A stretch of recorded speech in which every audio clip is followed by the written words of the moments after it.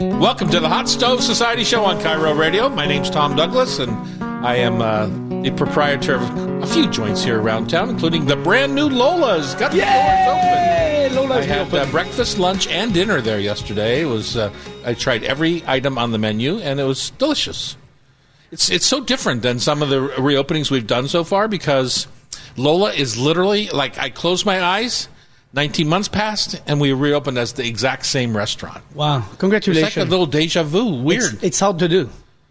It's very hard to do. I'm not saying it's exactly the same, but conceptually, the menu look, graphics. Like, we changed a bunch at Carlisle Room when we opened there 10 weeks ago. But, yeah, it's just funny. It's like, oh, my God, wasn't I just here? But it's 19 months later.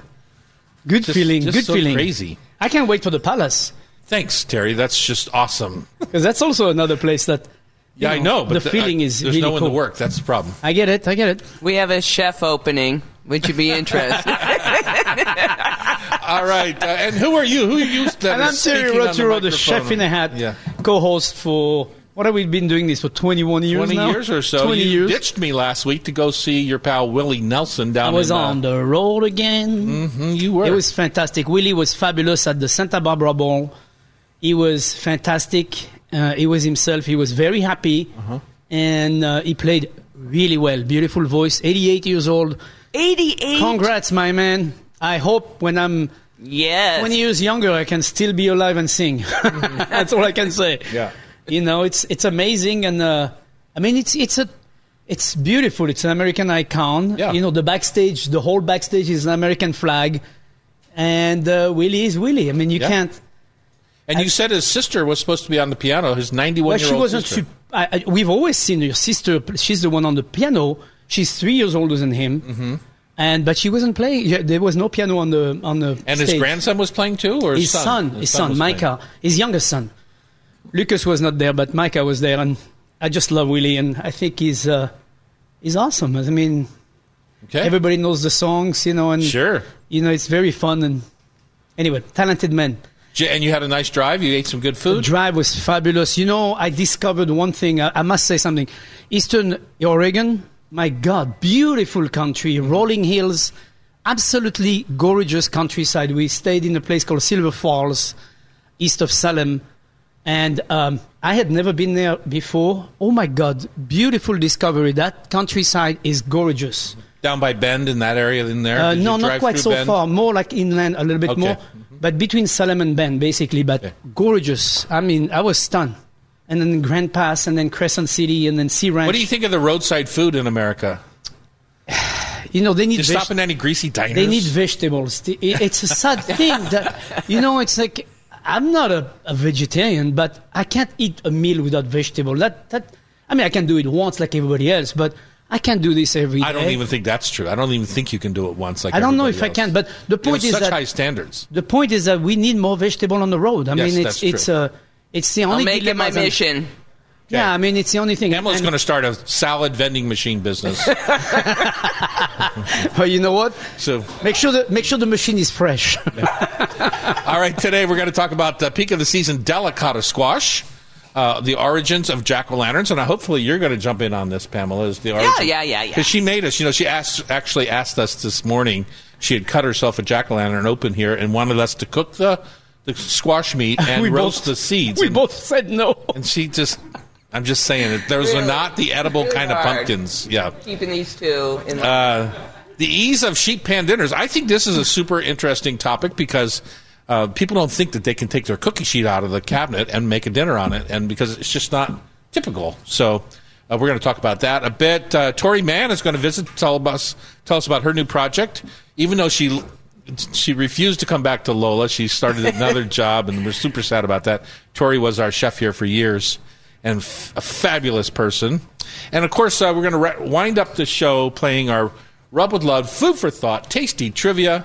And is Tori going to stay for that? Do you know? Oh, yeah. You know she will. She's very competitive. Tori is a fisherwoman extraordinaire. Absolutely. Yeah, Tori and her husband started at Rovers. Every time I talk to her... they did? Oh, yeah. Yeah. Every time I talk to her, she's got her poor little kid. I hope her kid likes it, but... Oh, yeah, we're at the rowboat outside of Kingston fishing for salmon with my 10-year-old. So, Well, she's Oh now my- 10, but she started that when she was 3. Oh my God, my daughter would have just like jumped out of the boat. Nobody jumps in the Puget Sound that easily. Okay, what's your taste of the week? I can tell you mine. You want mine first? My taste of the week, been on the road again in California. Mexican food everywhere. I was extremely excited to retouch in that a lot. And probably my taste of the week was the Huevos Rancheros. I had the privilege to be offered a breakfast at San Isidro Ranch, which is in Montecito, Montecito is the rich area of Santa Barbara. Believe it or not, there's actually a richer area in Santa Barbara called Montecito. Really? I did not know that. Isn't that where And- Oprah lives? Yes, that's where Oprah lives. And there is a place called San Isidro Ranch, which is very expensive to stay there. It's My guess the is number probably not one- even a ranch. It's not a ranch. It's not a ranch. It's more like, little condos, little bungalows everywhere, but very fancy bungalows. Anyway, they do a breakfast, and some of those places are very expensive to go to, but what a great idea. You go there for breakfast, and it's just like everywhere else, except it's delicious, great surrounding. Huevos Rancheros. The thing that was so interesting about those Huevos Rancheros was they made the tortilla crispy. They were like fried almost. Mm-hmm. So that was really nice because it was when you were going through your eggs and your beautiful salsa they made. It was very fresh and everything was beautiful and fresh, which to me I think it makes a huge difference. And but when you were going through with your fork, it was like crunchy with all the tortilla there. That was like almost chippy, almost like a chip. Mm-hmm. And you were eating that. It was really, really delicious, fabulous flavor, and The eggs weren't overcooked. the eggs were runny. I asked, Yeah. make sure it's not overcooked, Yeah. but. No, it was absolutely delicious. And, it's something that I don't think about making at home. Huevos Rancheros, I don't know why it doesn't come to mind. I can't imagine either. But it's something that I should do more often. Mine is beef barley soup. To me, it's a real sign of fall. And I used up the last of my tempeh, Oh, yeah. the sprouted roasted barley Yeah. from my ill-fated business adventure. That's only 75,000 I lost this time. So, but You're a the rich man. You tempeh, can yeah, do it. it was super delicious, but it really tastes like fall to me. Right. And I'm even going to give Pamela. This is like right up her alley. The beef is cooked till it's fall apart. Yum. It's got lots of toasted barley in it. She loves barley. And so I'm going to gift her this for Christmas. 1/4 pint of my... By the way, it's already made. It's in the fridge. It's in the freezer right now, but she's only getting 1/4 pint. That's awesome. This is really, with this weather we've been having the last few days, and this is really the time for like the oxtail, the soups, and everything. I mean, Right. This is big time of make a big batch of it and put that in the fridge and have it, for the lunch and dinner for the All right, next few days. let's wrap this up and let's move on to peak of the season. Delicata squash, the last of ours, just came over from the farm, and we've been eating them like crazy. On Cairo, it's the Hot Stove Society Show, 97.3 FM.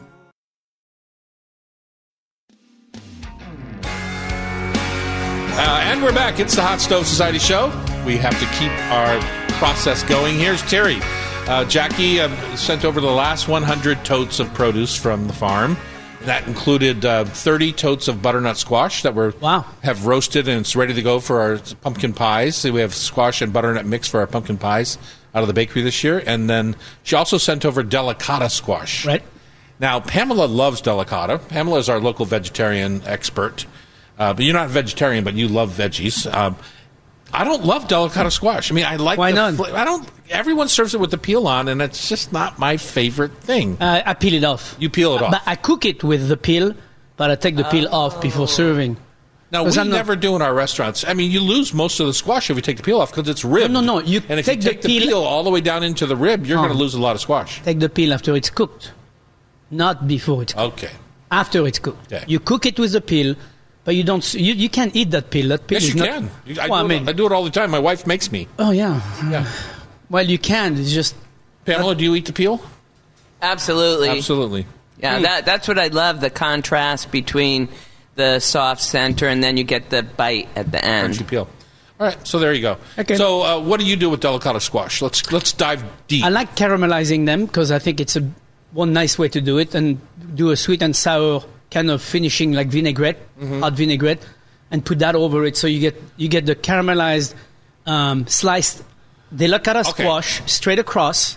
So, but you're slicing it in half lengthwise and taking the seeds out? Is that Correct. right? And then I'm now slicing them in it half there. moon. How wide? Quarter inch. A quarter to a half. Okay. And then I toss a little bit of olive oil, salt, pepper, and then put them on a silpat or parchment paper, put them in the oven, and bake it with and then about halfway through, which is about 10-15 minutes into it, I just put a little bit of brown sugar on top, and then let it finish to cook like this, and it caramelizes the whole thing right on top. Now, from that, I make, there's always a little rendering underneath, like caramel and juice a little bit. I take that and I scrape it from the silpat, mix it with a little bit of Dijon mustard, a little bit of vinegar, yeah. And then I toss the whole thing together, and I use that as my wet, just kind of sauce right on top of it. Now, that delicata squash can go into toasted pecan or walnut, and that into a salad like endive and watercress, which is, what's coming in season now for the winter, with that dressing, and put that together. And I love that kind of contrast of the sweet and sour and the sweet and the crunchy and bitter from the watercress. To me, that makes a good salad.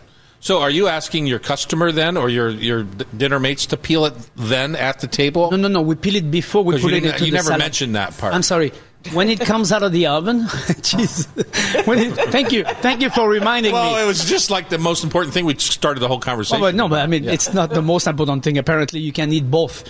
Yes. Either way, so it doesn't really matter. I thought for a second, unlike you, I thought you were going to make your customer or your table mates peel their own squash, and it seemed very un-Terry-like. It's un-Terry-like. I do the work, you just eat. Okay. That's my philosophy. You just eat. You're not here to work. All right. So I peel it for them before I put it into the salad. Yeah. Okay. But I think I think delicata squash is a great vegetable. It grills really well. I mean, if you just do a little bit of olive oil and put it on the side of the grill, just a tiny bit of olive oil, not a lot, and then salt and pepper, and then grill it, or even on a plancha, it caramelizes instantly and does a very nice texture and flavor, to the dish. So, and you can use that as a side garnish to many different things. Also makes a great soup. Obviously, it's a no-brainer. But you sweat some onion, sliced onion, sweat them in a lot of butter. Add all the delicata. Well, this is what you would do with any squash, right? You could do the same thing with butternut or acorn or delicata. But if you're going to peel it, if you're not going to peel it, you can. There's like we put it on pizza. We have it as delicata pizza at Serious Pie. Right. So, but that's skin on. But we also slice it super thin. You're down to an eighth of an inch, right? And then the peel becomes a little bit more like candy when it's roasted, right? So you can also take the half delicata once you cut it in half. Take the seeds out. And then fill it with maybe you could do a filling of like ground pork and lamb, whatever you could do with some onions and everything. Put that in there, and then put that in the oven. And maybe at the beginning cover it up a little bit with parchment paper so it doesn't brown too fast. And then about halfway through, pull the parchment paper out and let it finish to nice and caramelize on top. So your thing. So on something like that, though, when you're stuffing it, this delicata with a ground meat, you have to come up with a binder of some sort, or else it comes out just granular. Like when I do it, I use dried apricots as my binder, so I puree dried apricots, and I stir that into the meat and the onions and garlic and the herbs. And the dried apricots actually act as like a sausage binder for that stuffing. Or you could use a sausage. You could take a sausage and open it up, and then take the meat from the sausage that's already binded, put that into your delicata squash, and then bake it that way. You could even put a little cheese on top if you are into that. And then... Sounds, again, you're a new man since you went to see Mr. Willie Nelson. You've been reborn. I got a little report from Texas. Yeah. Been reborn. With cheese on top. No, but I think it's... delicata squash is a delicious vegetable. I mean, it's one of those squash that I think is outstanding. If you ask me about lantern squash, which we will talk later... not so much. When I was a child, that's the kind of squash that we would have. What is lantern squash? Well, what do you call that? Oh, the jack-o'-lantern? Yeah, jack-o'-lantern, like the big pumpkins. Yeah. To me, they're not the best pumpkin. They're just the biggest pumpkin. Right. And they're great for jack-o'-lantern, but they're not great for pie. They're not good for pie. When I was a child, my mom, we didn't make jack-o'-lantern because we didn't have Halloween, but we definitely used the pumpkin to make soup. Did you report your parents to Child Protective Services for not having Halloween? Well, we don't have Halloween in France. Now we do. The whole country doesn't. Now they do. Now they do. Because they picked up the American style. But when I was a child, we didn't have Halloween. That is so sad. We had Saints' Day, which is November 1st. So same idea. Same idea, except we didn't celebrate it the same way than we do in the States. You didn't throw eggs at people's houses? No eggs, no cookies, no candies. Candy corn? No, there's none of this stuff, man. And corn, no, absolutely not. You didn't TP your grandmother's house? No, we did that. We did that on May 1st. That's when we do those days. May 1st is when we used to go around from place to place, displace flower pots and displace bicycles or whatever you found in the town. And you didn't steal them, you just displaced them. We just displaced them. Oh, no, we didn't steal them. We just displaced them. That was the game.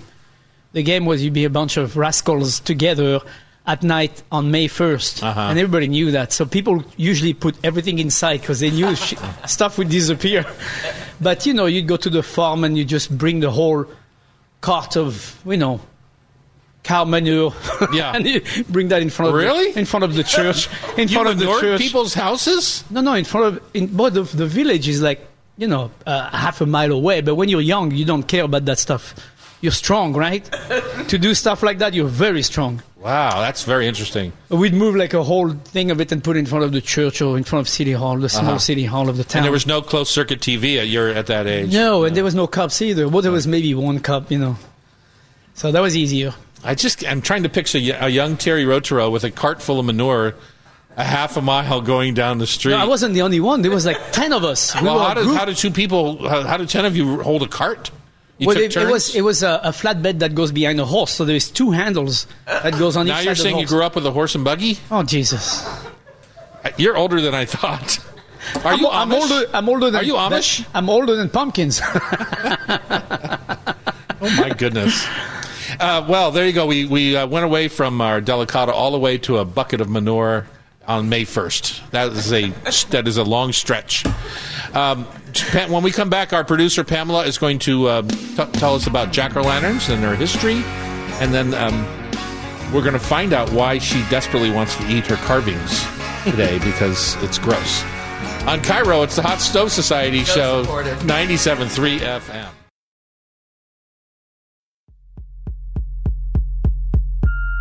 It's time for Jack-O'-Lanterns here on the Hot Stove Society show. I'm Tom Douglas. And I'm Terry Rotero, the chef in the hat. And Pamela, our producer, has decided that today was the day to get her Jack-O'-Lanterns started. I know you are a big fan of Halloween and the more traditional kind of decor, not, the gourds and the sugar-pie pumpkins.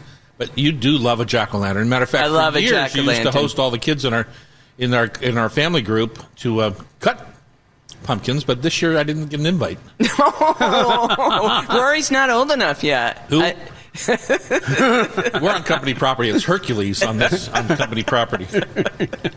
They all grew up, darn it. So tell us about your love of jack-o'-lanterns and where they came from.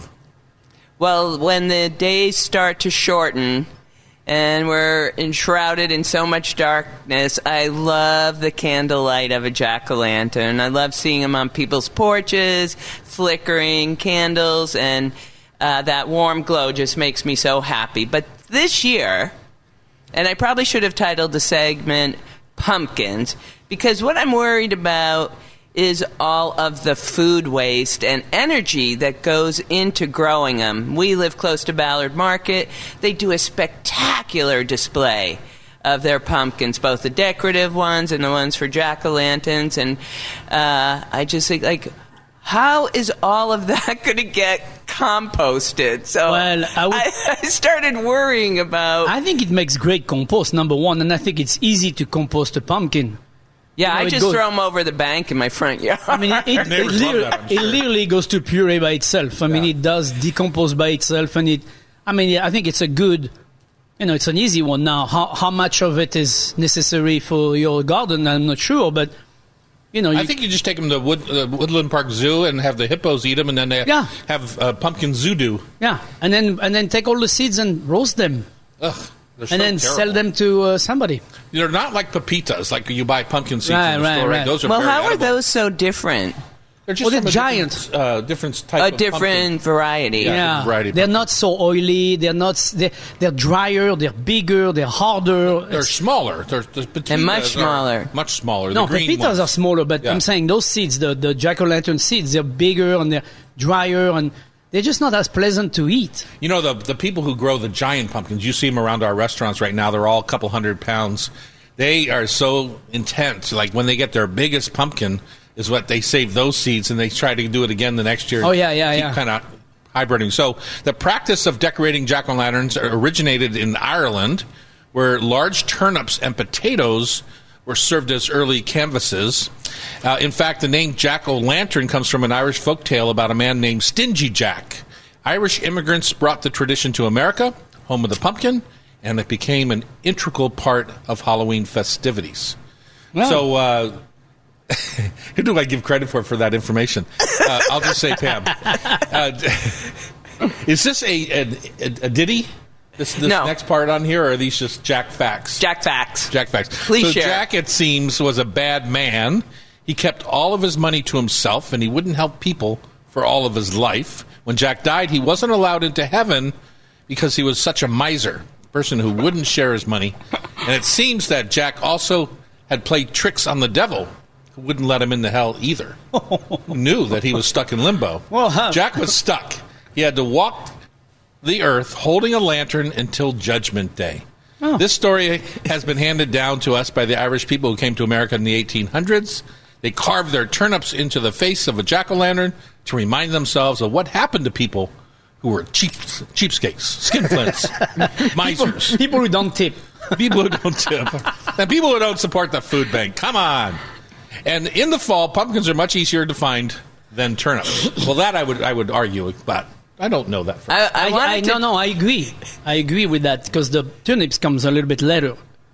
Turnips will be in about a month from now. The good winter turnips. The little turnips that we have come out in the spring. So Correct. There is spring. I there wanted is to summer. carve a turnip. There is spring and summer turnips, and there is winter, but there is not really fall turnips because you plant them in the summertime, and then it grows and it comes out in the winter. I just wondered, do you have to hollow out the turnip because they're not hollow when you start? Do you have to hollow? You have to hollow. Yeah, you have because to you have to carve- put the you have to candle carve in. There's a lot of turnip. carving to do. Well, I like the pumpkins. Can you educate me on edible pumpkins?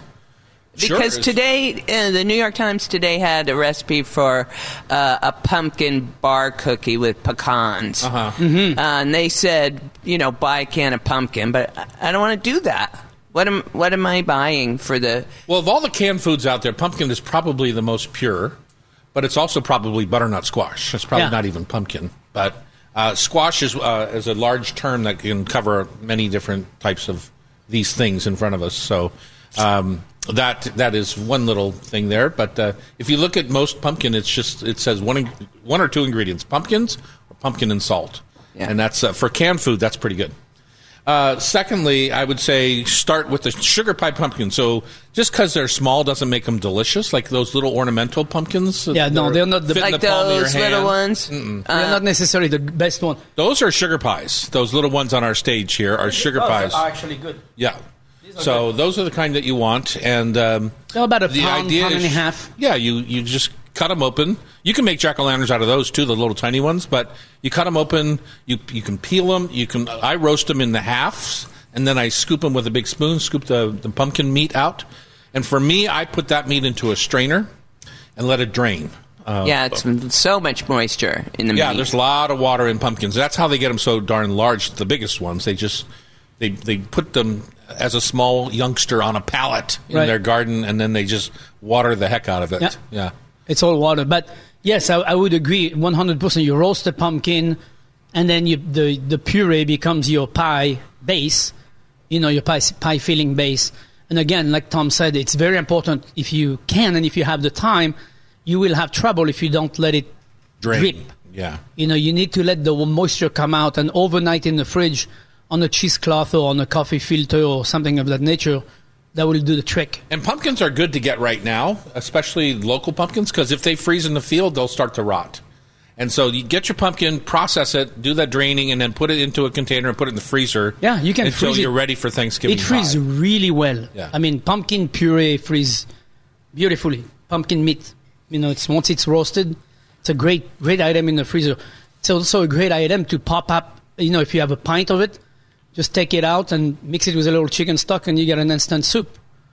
You can take I sweat love pumpkin some soup, leeks, especially when it's real chickeny. sweat with some a- leeks, little chicken stock, and the puree, and then saute some chanterelles on the side, because chanterelles are in season right now, and they're getting cheaper, so it's time to buy them. And just saute some chanterelles and put that on top of your, sauteed chanterelle in brown butter, and then put that right on top of your. Chanterelles, if you see this little rain stream that we've had for the last 2 days, Yeah, well- chanterelles have doubled in price because they're sold by the weight, and man, they're like little sponges for water. Yeah, that's for sure. So when you go down, you're going to pay double. They're saying it's going to be nice this weekend. I'm like, yeah, good for the mushroom, but by next week maybe they will be dry if we don't have another rain storm. But We had mushroom pasta last night. It was so tasty. And I had chanterelles, just sauteed them down with some domestic mushrooms, and then I used Jackie used my gravy helper. Do you know what my gravy helper is? Butter. No, it's our Rub with Love exotic mushroom. Oh, yes. yeah. And it's got a lot of porcini powder in it, and it's very, very mushroomy. Right. And sometimes chanterelles are not as mushroomy as you hope they're going to be. Right. And so I use that chanterelle powder, and it's the same I do with my onion gravy when I'm making turkey dinner. It's like it's just a little sneaky little thing that you put in there, and you just don't know where that umami is coming from. Mushrooms are often considered an umami flavor. Right. And so that's what I did. I just, into the cream sauce that the mushrooms were in, I just sprinkled a little mushroom powder. And It's funny because it's like magic fairy dust. I have some dried shiitake in my cupboard, and I looked at it yesterday, and I almost used it for pumpkin soup that we made, a squash soup that we made. And I said, nah, you know what? I'm going to wait a little bit longer because it's going to keep raining for a few yeah, weeks. but they don't get any better. The dried shiitake don't get better. No, they don't get better, but I'm going to wait to use them in another week or two. See what I can do I with think that. you made a strategic error. I used some fresh mushroom instead, which was totally delicious. Okay, fine. Did you put the pumpkin seeds in the oven? I did. They were surrounded with Pamela is the designer of our veggie rub, which has got lots of fennel and garlic and onion, and they are enrobed in veggie rub in the oven. That'll make as them we so speak. delicious. They're at 300 degrees, and they've been in for about 40 minutes so far. So And you say low and slow? Yeah, they're at 300 in the roasting? convection oven. And I'm going to take a look at them in another 30 minutes and see if I want to put some olive oil on them. So good. If I had pumpkin oil, I'd put that on. Give them the fat that they need because they don't have much of it. I know. I just wanted the crispin up and not just Yep. be. I believe on this big kind of pumpkin seed that you might be able to, once they're cooked properly, or I could deep fry them, that you might be able to crack them open and get the little seed out of the big seed. All right, the pumpkin craze continues. Use a good pan, oil up your ingredients, and give dense veggies a head start. We're going to talk about that when we come back. Sheep pan dinners. On Cairo Radio, it's the Hot Stove Society Show, 97.3 FM.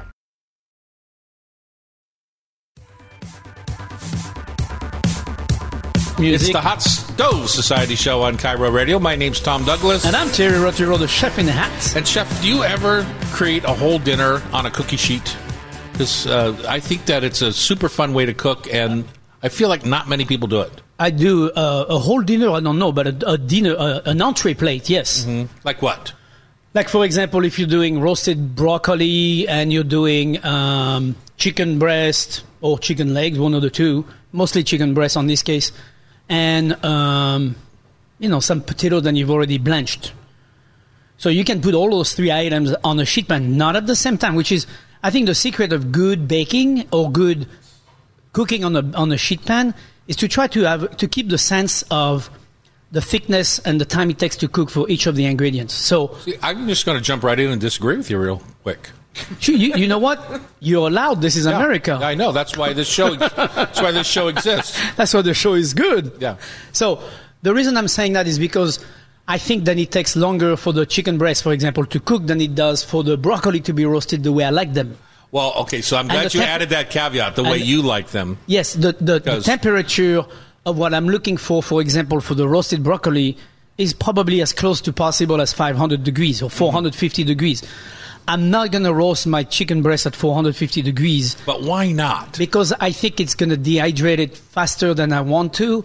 I don't want it to cook quite that fast. It'll cook faster than your broccoli will cook, in my opinion. That too. In a funny way. That too. Yeah, that's why if you're using thigh meat, it would be a little bit different. But correct. To me, I take just a big metal bowl, and I put all my ingredients, not par blanche potatoes, but I cut them to the size that they're going to cook in the same amount of time as my feeling is for the rest of the food. I love my broccoli roasted in the oven, but I like it past cooked and then dehydrated to crisp. Right. Because it's going to be done in 3 minutes. Correct. But it could also be done in 30 minutes. Right. So because you're taking it to a spot and then you let it go till it kind of, gets to mush and then it kind of firms back up again. Those potatoes, if I cut them, in a half-inch wedge or something like that, they'll cook in the same amount of time. So the chicken, especially the thigh, will cook in the same amount of time. Correct. So I just put all those ingredients in the sizes that I need rather than thinking that I'm going to put a whole thigh in with a piece of broccoli. And then I toss it all together, salt, pepper, maybe one of my spice rubs.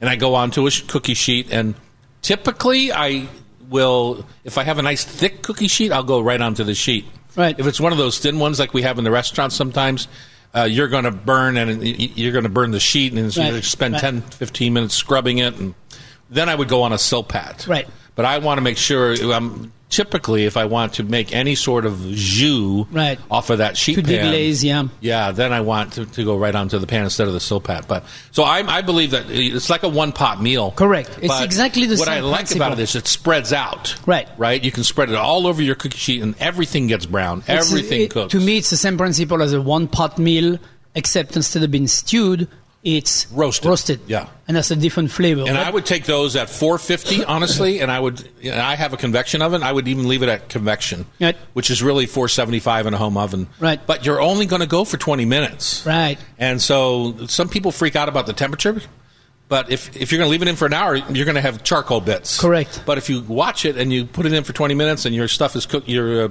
ingredients are prepped to the right size, it's going to be done. You're going to walk away and it's going to be done. Correct. And you're going to get some multitudes of crispness that you want. So. And it's also a good, I think cooking on a sheet pan is a clean way to do it because you don't have to put as much fat. You don't have to put as much, like if you're sauteing, you need more fat. If you're doing certain type of cooking, you need more fat. Besides steaming, I think roasting is a very clean way to do it because the fat falls down and then you have all this beautiful product that's roasted. You have extra flavor, extra texture added to your ingredients, and you don't have the heaviness or fats or.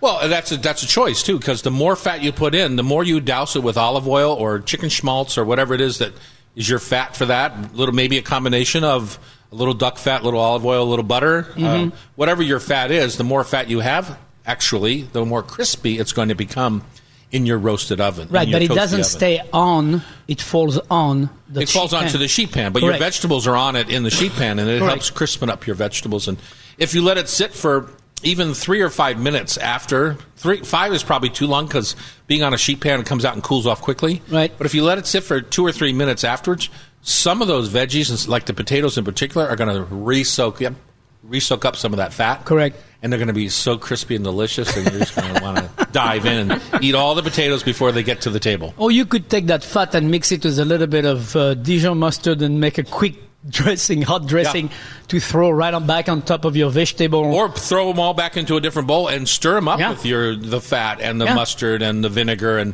then you have just basically a roasted dinner vinaigrette. Great. Which we would think, vegetables are leeks vinaigrette, or we do it all the time. We just don't think about it off of a sheet pan. Right. Which is, it's actually a very simple way to cook. It's not that complicated. And you come home, many people don't have time to go make 5 different kind of pots and pans and, do a whole complete dinner often during the week or whatever. They don't have the time. So sheet pan cooking is definitely a good concept and a good idea. It's just like the pot cooking, except you're roasting. Yeah. And again, it's a great way to do it, to save time and to be, all in one place. You don't have to I saw the prettiest idea yesterday in the New York Times with using ramen noodles, bok choy, and a glazed tofu. And the thing that caught my attention was during the roasting process, the ramen noodles had a whole variety of crispiness. Some of them stayed soft on the bottom, but then you got the nice crunchy tops. And it looked beautiful with the halved bok choy. Right. And you need to use a firm tofu. Sounds very textural. Sounds really nice because between the tofu, pretty. the bok choy, and the crispy noodles, that sounds. What did you do with the rest of the mix when you took your ramen noodles out of your cup of noodles? I haven't made it yet. Okay. Out of the ramen noodle, I I'm love looking it. forward to it. Because they're like chow mein noodles if you do something like that, where they get toasty and crunchy and on certain sides of it. But was there a broth or anything on your sheet pan, or was it what made it soft? What made the ramen soft? You had to cook them first with their flavoring packet. Oh, I see. Okay. So I wasn't that wow. far off then, was I? Oh, Wow. yeah. You were right. Yeah. I can't believe you were. Well, when was the last time you saw ramen noodles for sale in a grocery store? Never. You can see them like in a steam noodle bag, Right. from Chuchong Noodle Company out of our own international district, but Right. you don't really see them fried very often separate. No, you're right. And those are typically dried and fried. Very funny. Nice way to use a ramen noodle. I like it. Get out your sheet pans. Get your sheet pan out. What yes. else do you use a sheet pan for? Eggs. My wife uses it for jelly rolls. She loves to make like a cream jelly or a jelly roll, like with a, what do you call that, genoise, like the little thin layer of genoise. Yeah. So that's really delicious. and she just, this is actually the time of the year to do that. She just puts it on like a parchment paper, right? And then you pull it out and you peel the parchment off. Sure. But you pull it out, you turn it out onto a dish towel, and then you peel the parchment off, and then you got this thing sitting there. Right. You layer the cream on, and then you just use the dish towel to roll your chiffon, cool. and then and just keep it rolled up until it stays like a good dog. It's like, stay there. And then you jelly slice. roll. And then you slice across the roll. Cool. Yeah, you get little pinwheels. That's very nice. Good time of the year to do this. You betcha. All right, we got another full hour here on the Hot Stove Show. Stay with us. I hope you're in your kitchen or your garden. I hope you're dodging the weather we've been having. Although I hear it's supposed to be nice. Supposed to be. So, coming up next, the National Seafood Month concludes with Craig Morris. He's the CEO of Genuine Alaska Pollock Producers. And we are also going to have Food for Thought Tasty Trivia. We're going to do some cooking with Tori Mann, the former chef here at Lola Restaurant. It's going to be a big hour. On Cairo Radio, it's the Hot Stove Society Show, 97.3 FM.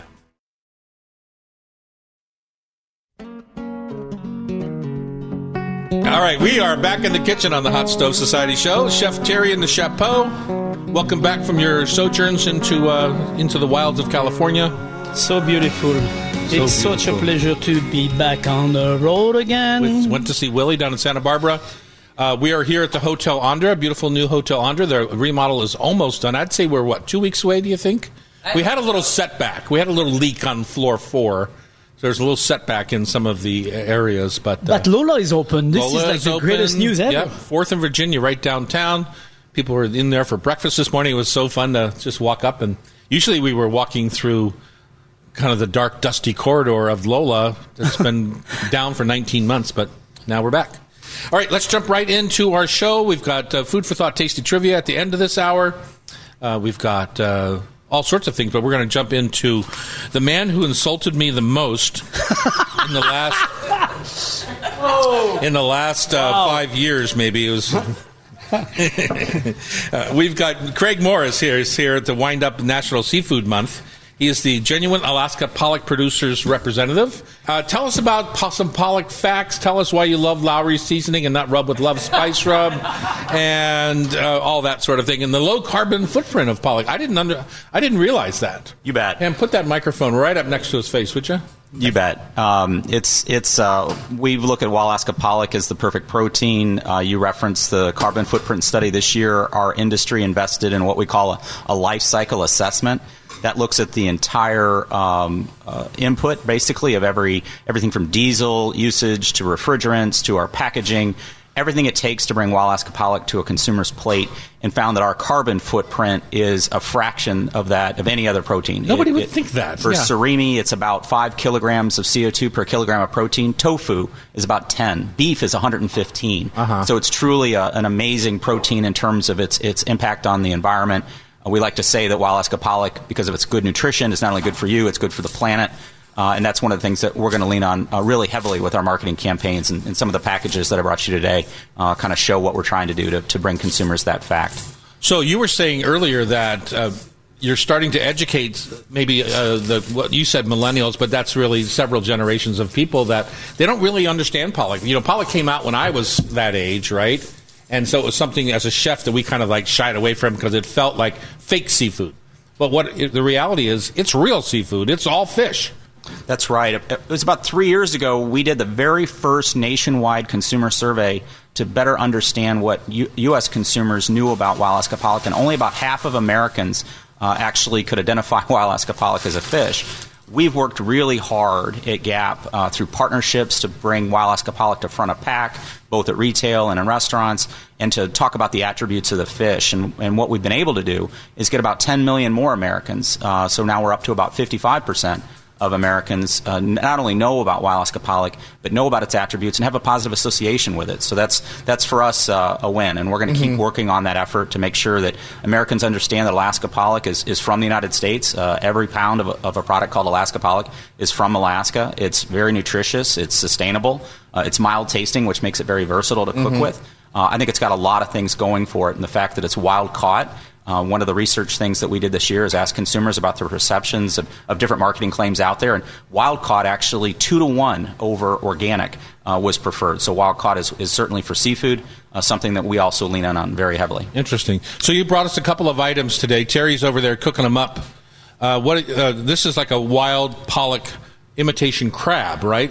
Yes. That might be, I hope you're going to change that, because that might be where some of the misinformation comes from. When you say imitation crab, it suggests something different, right? You're absolutely. It's not. It's 100% fish. You're absolutely right. This year we did a different nationwide survey of consumers to understand who's buying imitation crab. Overwhelmingly, it's an older generation.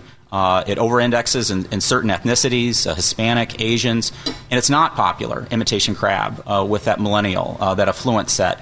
And what we found when we sat down with focus groups with them and told them that imitation crab, it's a real seafood. Right. It's Wild Alaska pollock. It's got a great sustainability story. It's nutritious. It's mild.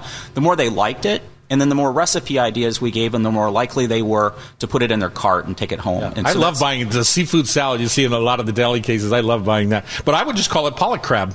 You know, honestly, that would be, to me, a more truthful. It's not imitation anything. I mean, it's made to look like crab, but it's not. It's real fish. Yeah, see, the labeling requirements from FDA are somewhat antiquated, to be honest. Imitation crab is a construct that we were put into by FDA long before we saw a lot of these plant-based proteins come out. And I think we all know that plant-based proteins are calling themselves plant-based seafood, when there's no seafood in them at all. Exactly. Imitation crab is unequivocally, it is real seafood, and we've got to do a good job. And on the packages I brought, you'll see one markets itself very affirmatively is surimi seafood.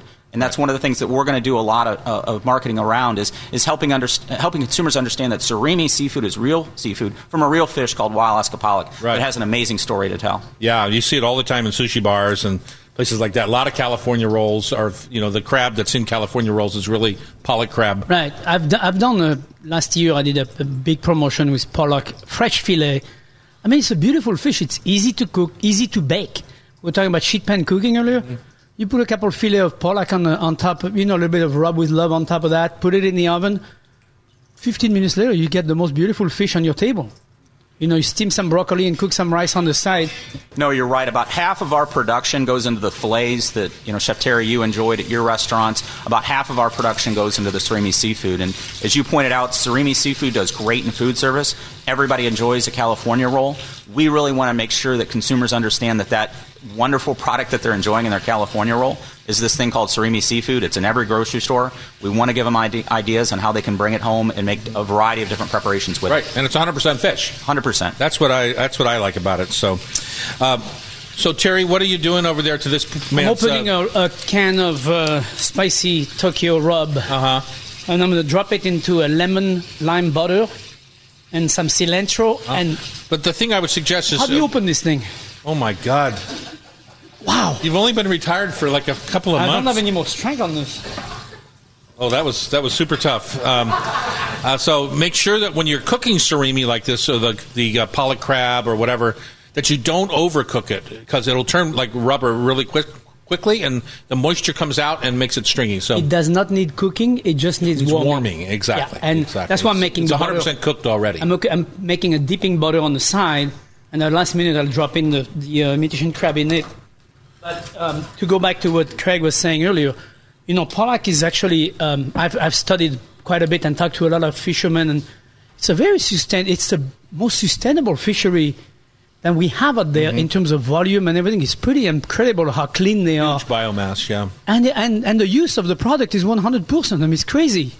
Yeah, hey, don't burn my spice rub, dude. We are the largest certified sustainable fishery on Earth. The Marine Stewardship Council, that blue mark that you look for, or the Responsible Fisheries Management Program logo that you look for on wild-caught seafood that shows that seafood is, in fact, sustainable. We're going to win from the Marine Stewardship Council this year their Oceans Champion Award. That's their highest honor for a wild-caught fishery that best epitomizes proper fishery management to ensure that biomass, as you had said, is available for generations to come. Right. Craig Morris has been our guest. He's the CEO of Genuine Alaska Pollock Producers, and he's wrapping up our dedication to National Seafood Month right here on the Hot Stove Society radio show. When we come back, we're going to talk about a few more delicious ways to use pollock on Cairo Radio.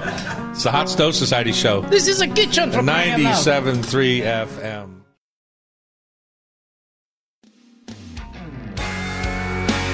We're in the kitchen here at the Hot Stove at the beautiful Hotel Andra, downtown Seattle, 4th and Virginia, above the newly opened Lola restaurant. Yay! We keep inching closer to our pre-COVID opens, and as we find teams, we'll get the rest open that we can do.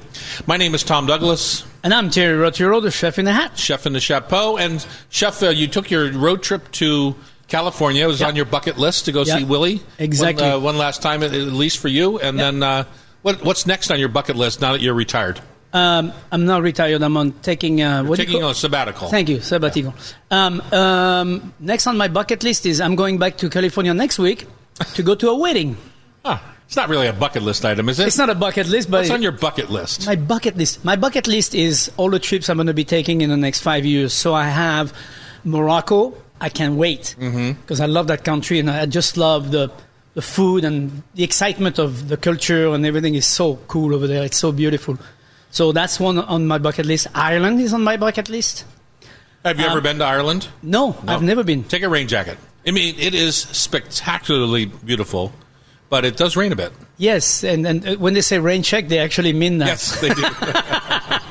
But that's okay. I'll go in the summer or in May. It's not a seasonal thing. All right. Well, I'll try to go. No, I'm not saying don't go. I'm saying just. I'll try to go between the drops. Super fun. Yeah, I just want to see it because it looks like a very interesting, beautiful country. The countryside looks absolutely gorgeous. Probably more of California coast. I must say I was extremely impressed. Eastern Oregon was very impressive. The California coast, as usual, I've done it many times. It's just such a beautiful part of the world. Yeah. Did you go through any of the big fire zones when you were driving? No, when we got to Santa Barbara, the fire was off. So we got very fortunate. There was no fire where we went. No smoke, no fire, nothing. So we got very fortunate, and I think it's probably the end of summer, so I don't think there's many fire left alive right now, so it's good. But other country to visit in northern India, I'm going to do a trip to northern India. That's fabulous. I'd like to do. I would like to do northern. I've never done India, and so that is definitely on my bucket list. I've done Bangalore and the Coorg Mountain and Hampi, and it was fascinating. To me, India is like being sitting in a chair. That's the way I describe it. It's been sitting in a chair and seeing slide go 10 miles an hour. And it's the way it felt after 10 days I was in India. I was like, my God, it's like watching a movie at full speed. Part of it freaks me out. When you watch like shows on India on PBS or something like that, part of it freaks me out. Well, there's some crazy stuff. India, to me, is like, when I went to India, it felt like medieval meets 2021. I mean, that's how much of a discrepancy there is. You see things around you can't believe. I mean, the differences are fabulous, but the food, you stop in a truck stop and you get this beautiful dali and totally homemade, like you would anywhere in any country. It's fresh made and it's so delicious, so simple and delicious, and things that we don't normally find here. One of my bucket list food items is there's a restaurant in Madrid, I believe, or just outside of Madrid, that all they serve is suckling pig. And they seat, my understanding is they seat like 500 people. Much of it is outdoors. And they just have these big pig roast. They must have a lot of suckling pig for 500 people. I know. And that's every day, all day. So that's a food bucket list for me. I must say that as one of the things that was not on bucket list, but I've done outside of Kansas City, outside of KC, there's a place called the something house, the something house. But anyway, they serve on a spit. They serve those beautiful, beautiful barbecue pig, and you see the dripping fall into a stainless steel bottom pan that's about this, 3-4 inches tall with beans, and the fat falls on it. That's like every marketplace in France, though. You go down to but this is like weekly market. This is in American France. style, so everything is giant. Right. So the pig is 250 pounds. the pit fires get 5 pigs going at once. Yeah. I mean, it's humongous, and there is 3 guys maintaining that fire constantly. But it's just amazing. That's all they sell, and the only thing else they have on the menu is a trout. Right. And so they have trout or they have ribs and potato salad but the actual fire to watch that whole thing to me was mesmerizing. I was like, I want to be one of those beans swimming in that fat all day long. Yeah. And taste that good. Yeah, that's there's so many things left on the bucket list. Oh, yeah. And some of them oddly are things that you've only experienced once, but it was such a seminal moment in your career. Like, to me, one of them, I was at a little winery with Pamela, as a matter of fact, Castella d'Ama, in Tuscany, and the German cook there, who was cooking our dinner, did a little fireplace roasted chicken that to this day, I mean, I don't even love chicken. I've always said, like, life's too short to eat boneless, skinless chicken breast, right? So, but this chicken was, I don't know where they got it from. It was probably from the backyard. But it was just the saltiest, tenderest, most delicious pull-apart chicken. And it was a beautiful night that night. Do you remember that, Pam? That's a taste memory that I would love to visit again on my bucket list before.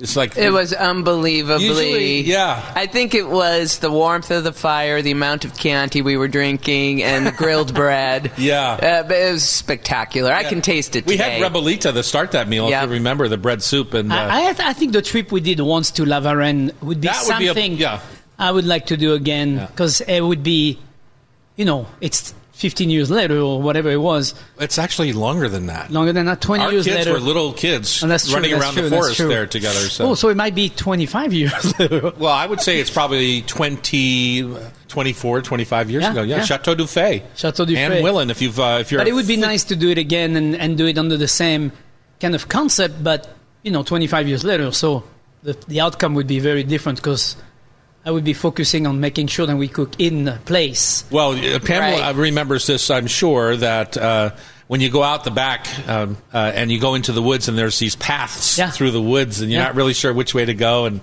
chestnut tree everywhere. Yeah. It was so beautiful. Mushrooms everywhere. Remember that? There was like mushroom and chestnut tree. And I haven't recovered from after we went out for our 5-hour lunch and we came back to the chateau.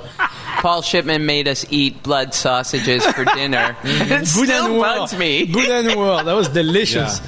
But this was a little bit of a torture, after 5.5-hour lunch. I was so full. Yeah, but we drank a lot of wine that night.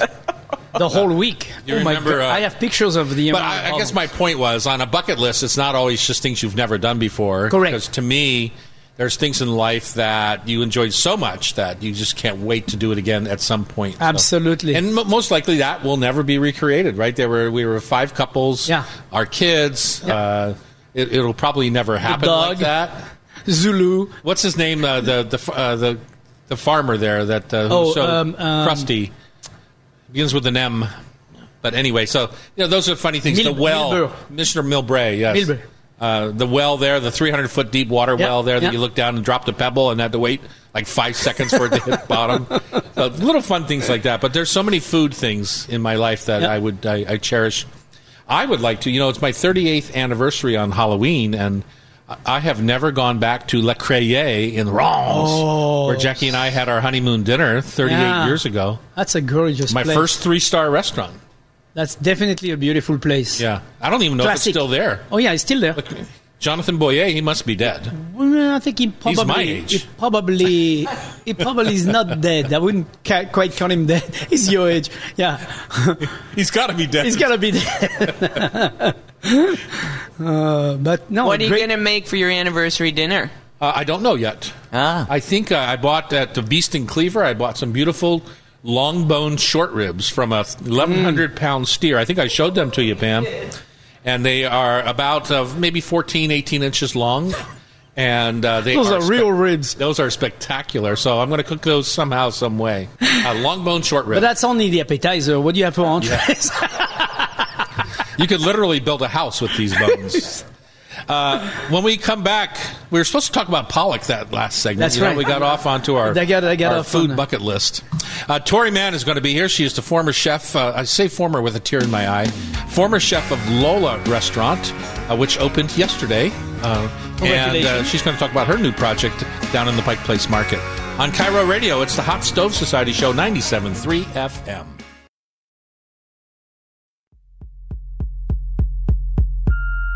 Welcome back to the Hot Stove Society Show here in downtown Seattle. We are at the Hotel Andra, right above the brand new reopened Lola restaurant, across the street from Serious Pie and the Dahlia Bakery. We're integrating the neighborhood with all of my joints again. Congratulations. So, thank you. Our good friend and former Lola chef Tori Mann is here. Tori, you helmed Lola for how long?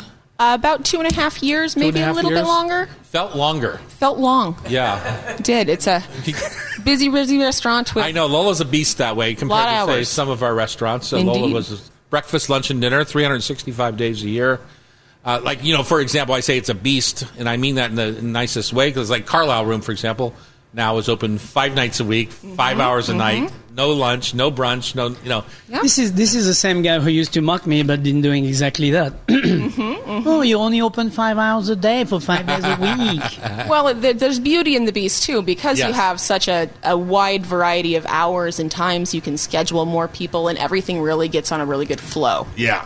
Which is super helpful in running It's a restaurant. doable. Yeah. You did a fabulous job at it, and some of the folks here said they had their favorite breakfast ever there at Lola. So, do you miss us at all? Like, even do you think back for 1 second and say, "Say the truth, Tori. Tell the truth." I'm getting up. I'm going to work this morning, and I'm really missing that I don't get to see Tom Douglas today. I remember these beautiful years as a young cook when I would come in early and not clock in and keep working and just make the most beautiful minced shallots and garnish tray at Rover's.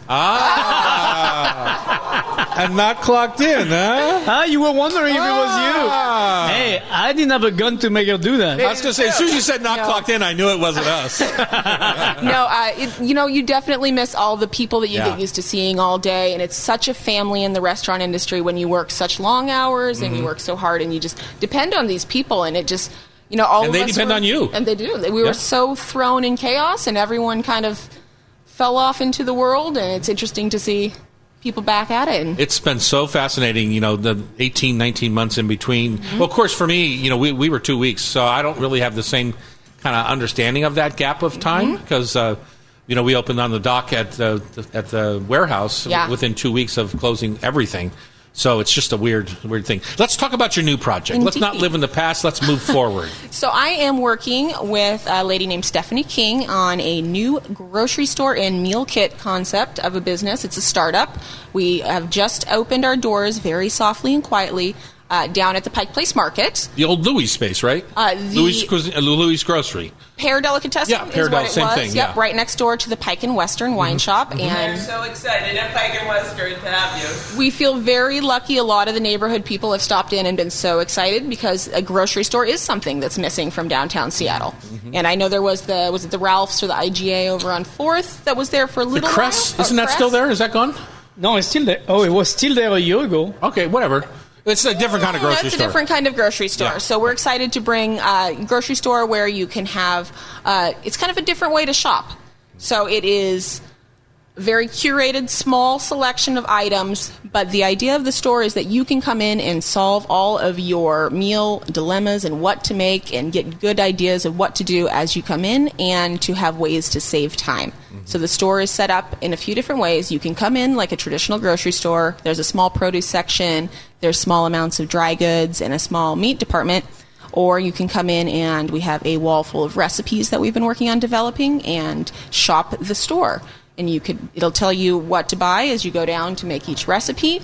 And then they all come together, and a lot of our products are kind of a shortcut product, like a pre-started risotto base. So for instance, a recipe we have right now is a squash risotto, and you are told to buy the risotto base, buy a compound butter to finish it with, and in order to make it more squashy, we have a beautiful squash soup that we're adding into the risotto. And so you grab all these things and you take it home, and you're able to make this beautiful gourmet meal in about 25 minutes. Mm-hmm.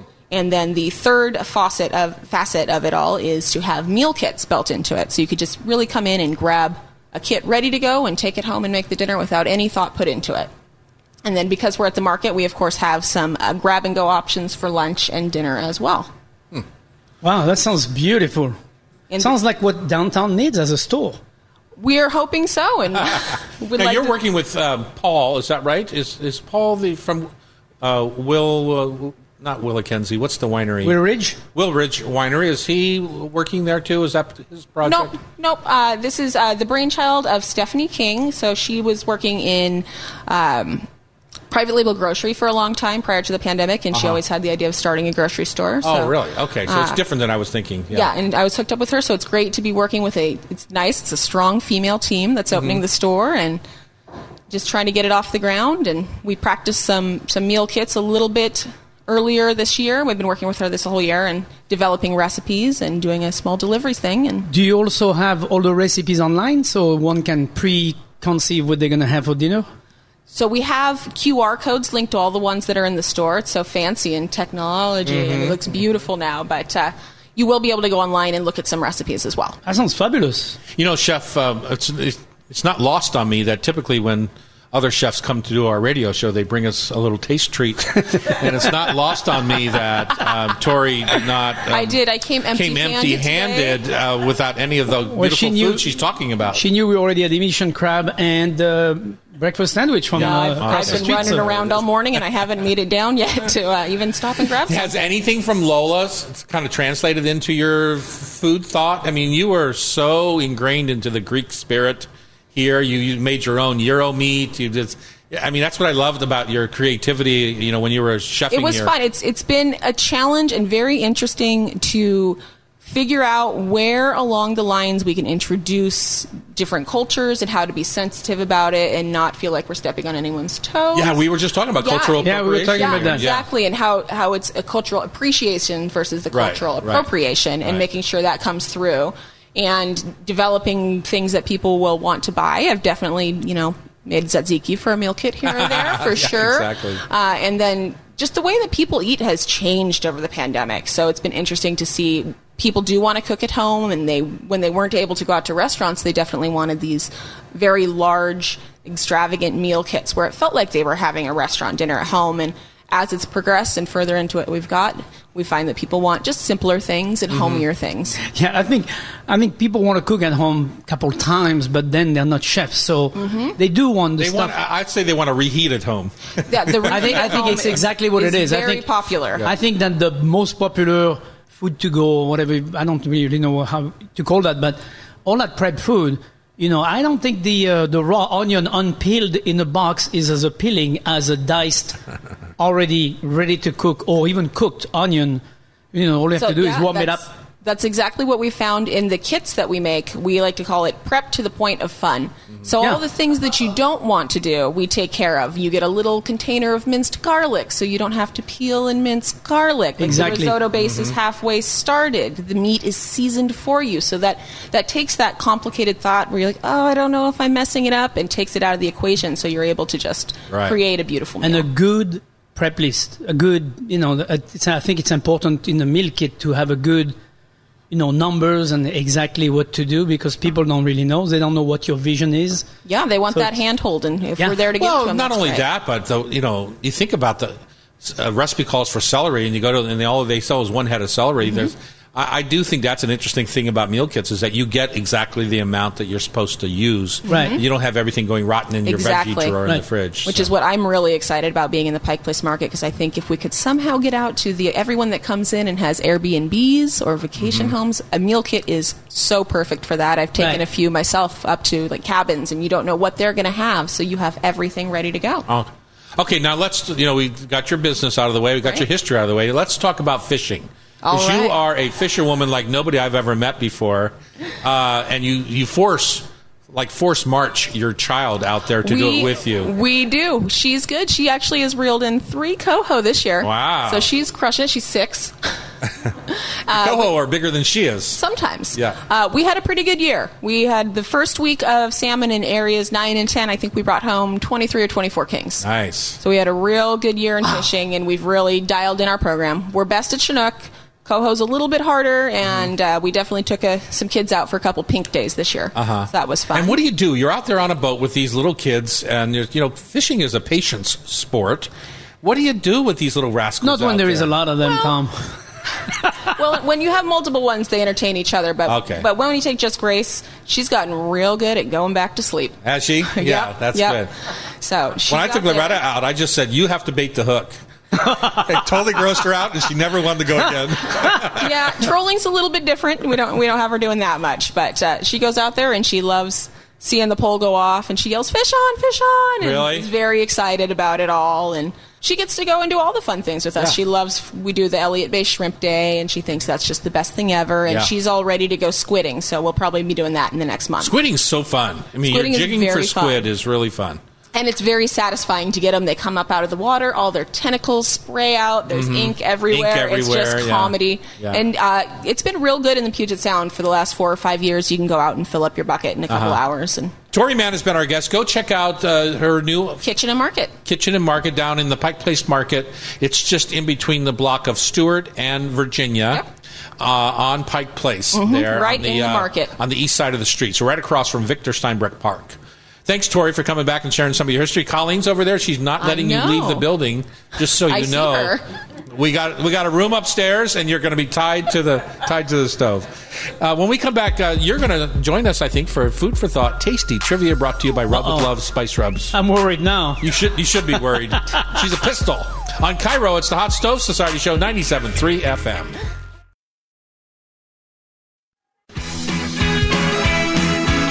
Welcome back to the last and final segment of the Hot Stove Society radio show. It is time for Rub with Love Food for Thought Tasty Trivia. It is a challenge today. Chef Tori Mann is here. Chef in the Chapeau, Terry Rotero, is here. And, of course, I will be here as the whipping boy to lose once again, as I have We're been going to have lately. to team up, Tori. Food for Thought Tasty Trivia is brought to you by Rub with Love Tasty Spice Rubs. They're handcrafted at my building in Ballard. They're versatile. I have sauces and mustards, and they all add a flavorful kick and a whole lot of love to just about any meat, fish, or vegetable. You can find them in your local grocery stores. It's certainly all the Seattle area major grocery stores, as well as Made in Washington stores. I think Tori's going to put them in her new store down in the Pike Place Market. Town and Center Hardware, With a McClendon's slotting Hardware, fee. Double A Meats in Lakewood, all over the place. Or last resort, go to tomdouglas.com/shop. Okay, Pamela, who's our winner, and how do you play the game? Our lucky winners today are our live radio audience. Yay! And they are going to get the new Harvest Trio, which, of course, includes Veggie Rub that I'm so proud of. Wait. They're each getting the trio? Per couple. Oh, per Yeah. couple. Yeah. My God, this is an expensive show. Well, I want to be like Oprah Winfrey Hey, when I you know grow what's up. great? I want to lose, and I want to pay for the shipping. I'll carry you don't even it have from to here ship to there. today. Yeah. So we have 3 contestants, each going to get 5 questions. The one that gets the most wrong, we're going to make fun of. Yeah. Exactly. They have to walk out of here with the big L on their forehead. Yeah, okay, here we go. On their forehead. Terry traditionally goes first. Go ahead. Number 1, are pumpkins vegetables or fruits? Vegetables. They're fruits. Of course they are. As I said, vegetables. Pumpkins, along with cucumbers, tomatoes, and avocados, come from the flowers of their plants, which is what makes them a fruit. Number 2, what is the average number of seeds in a pumpkin? I would say 297. Each pumpkin contains about 500 seeds. Number 3, in celebration of Halloween, the most popular Halloween candy varies by state. What is the most popular Halloween candy in Alabama? Like sweet- I would say a praline. No, I would say something with pecan. As of 2021, Starburst take the title in Alabama. I did think about Starburst. That's my but favorite Starburst flavor is the pecan one. While Swedish Fish is the winner in Georgia, but most of the other states eat Reese's, Peanut Butter Cups, Milky Ways, and M&Ms. Ooh, the other states are rich. Maybe. Number 4, what is the most popular seafood in America? Shrimp. Shrimp! Yay! This one you're going to nail. Which state harvests the most fish in our country? Alaska. That would be a hard one. Hooray! 2 out of 5. 2 out of 5. Tori, you're up. Good luck. All right.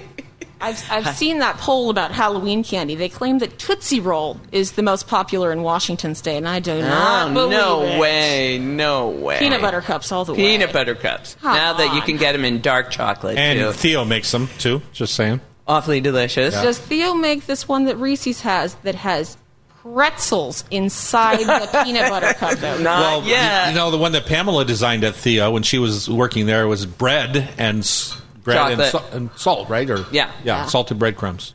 All right, Miss Tori. All right. Which fruit has names like Baby Bear, Spooktacular, Ghost Rider, Tricky Jack, and Sweetie Pie? All pumpkins available for purchase. Yes! She's screaming into the lead. Atlantic giants are the largest overall species of pumpkins. How much weight can they gain in a day? Depends on if it's milk fed or not, I'm guessing. But I'm going to guess about 25 pounds a day in its max. Pretty close. 50 is what. Wow. So we give her a half point because she was halfway there. Well, you saw the poll, so you might remember. Dunkin' Donuts and Hershey Coffee teamed up to create candy-flavored coffee. Ugh. What popular flavors did they offer? Dunkin' Donuts and Hershey's together. Isn't that weird? Snickers flavored caramel cream coffee. Pretty close. Got to be a mocha something, don't you think? And yeah, it's got to be just their plain milk chocolate. Milk. They offered Heath Bar coffee and Almond Joy flavored options. Ah, Heath bars are for blizzards. Number 4. How do scientists tell how old a fish is? They do testing on its scales. That is probably also true. Oh, look at that. Hinkley is so... I love that. Yeah. Also, you could ask the fisherman, how old is your fish? The answer was ear growth rate. So there's a little bone in their ear also that they can check. But here in Washington, all of our department guys, there's a lot of the hatchery fish get chipped. There's a tiny piece of wire that goes in. And we got a few that were chipped this year, so I got reports on where my fish were hatched. And they also take a scale sample to check in. What was the answer on your sheet there, Pam? Ear bone growth. Oh, okay. And number 5, do fish have eyelids? I don't think they do. They don't. Tremendous participation. Thank you. 3 out of 5. Good job, Tori. All right, Mr. Douglas, we're coming for you. It's not chocolate between the layers of the wafers in Kit Kat bars. What is it? Caramel. It is actually recycled Kit Kats. Technicians pull any imperfect Kit Kats with off-center wafers or not enough shine and grind them into a paste. And mix it with caramel. They don't just sit there with dust. 0.1. 1/10 of 1%. Number 2, I love this one. How do pollock communicate? Wag their tail at each other. Fishes communicate chemically and by visual cues. So maybe like the a tail. wagging tail. Boom, boom, boom. Tori, do we give him that one? That's how I think they communicate. Pumpkins have a whopping 245% of your recommended daily intake of which vitamin? Carotene, because they're orange. A. Vitamin A, that would be. It also has 19% of your vitamin C and 8% of your iron. It's a veritable superfood. There you go. Every 8 hours, Mars, New Jersey factory produces approximately how many M&Ms in 8 hours? In 8 hours, that's a full shift. They're probably around 24/7 this time of year. So they're at full speed in 8 hours. So that would be $1 billion. 2 billion. 2 billion. Half a point.